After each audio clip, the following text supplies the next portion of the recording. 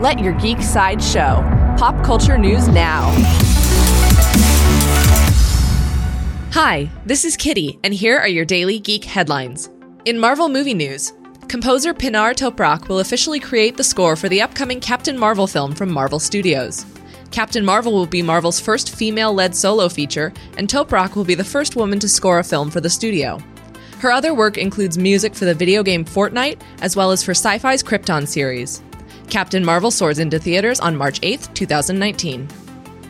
In DC television news, actor Jesse Rath has been upgraded to a series regular for Season 4 of Supergirl on the CW, while Jeremy Jordan will step down to a recurring role.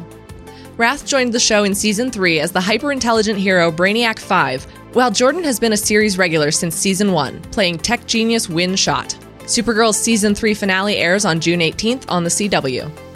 In Netflix news, according to Deadline, Netflix has saved the fan-favorite series Lucifer from cancellation.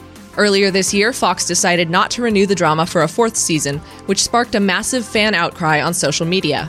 Based on a Vertigo comic book series, Lucifer is a fantasy drama about the Lord of Hell opening a nightclub in Los Angeles.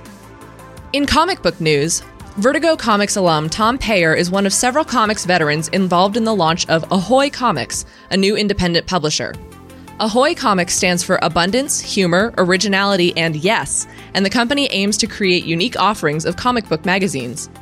Their oversized issues will be over 40 pages with prose, original artwork, and poetry supplementing the comic stories. Ahoy Comics begins publishing this September. This has been your Daily Geek Headlines Update. For even more ad-free pop culture news and content, visit geeksideshow.com. Thank you for listening, and don't forget to let your geek side show.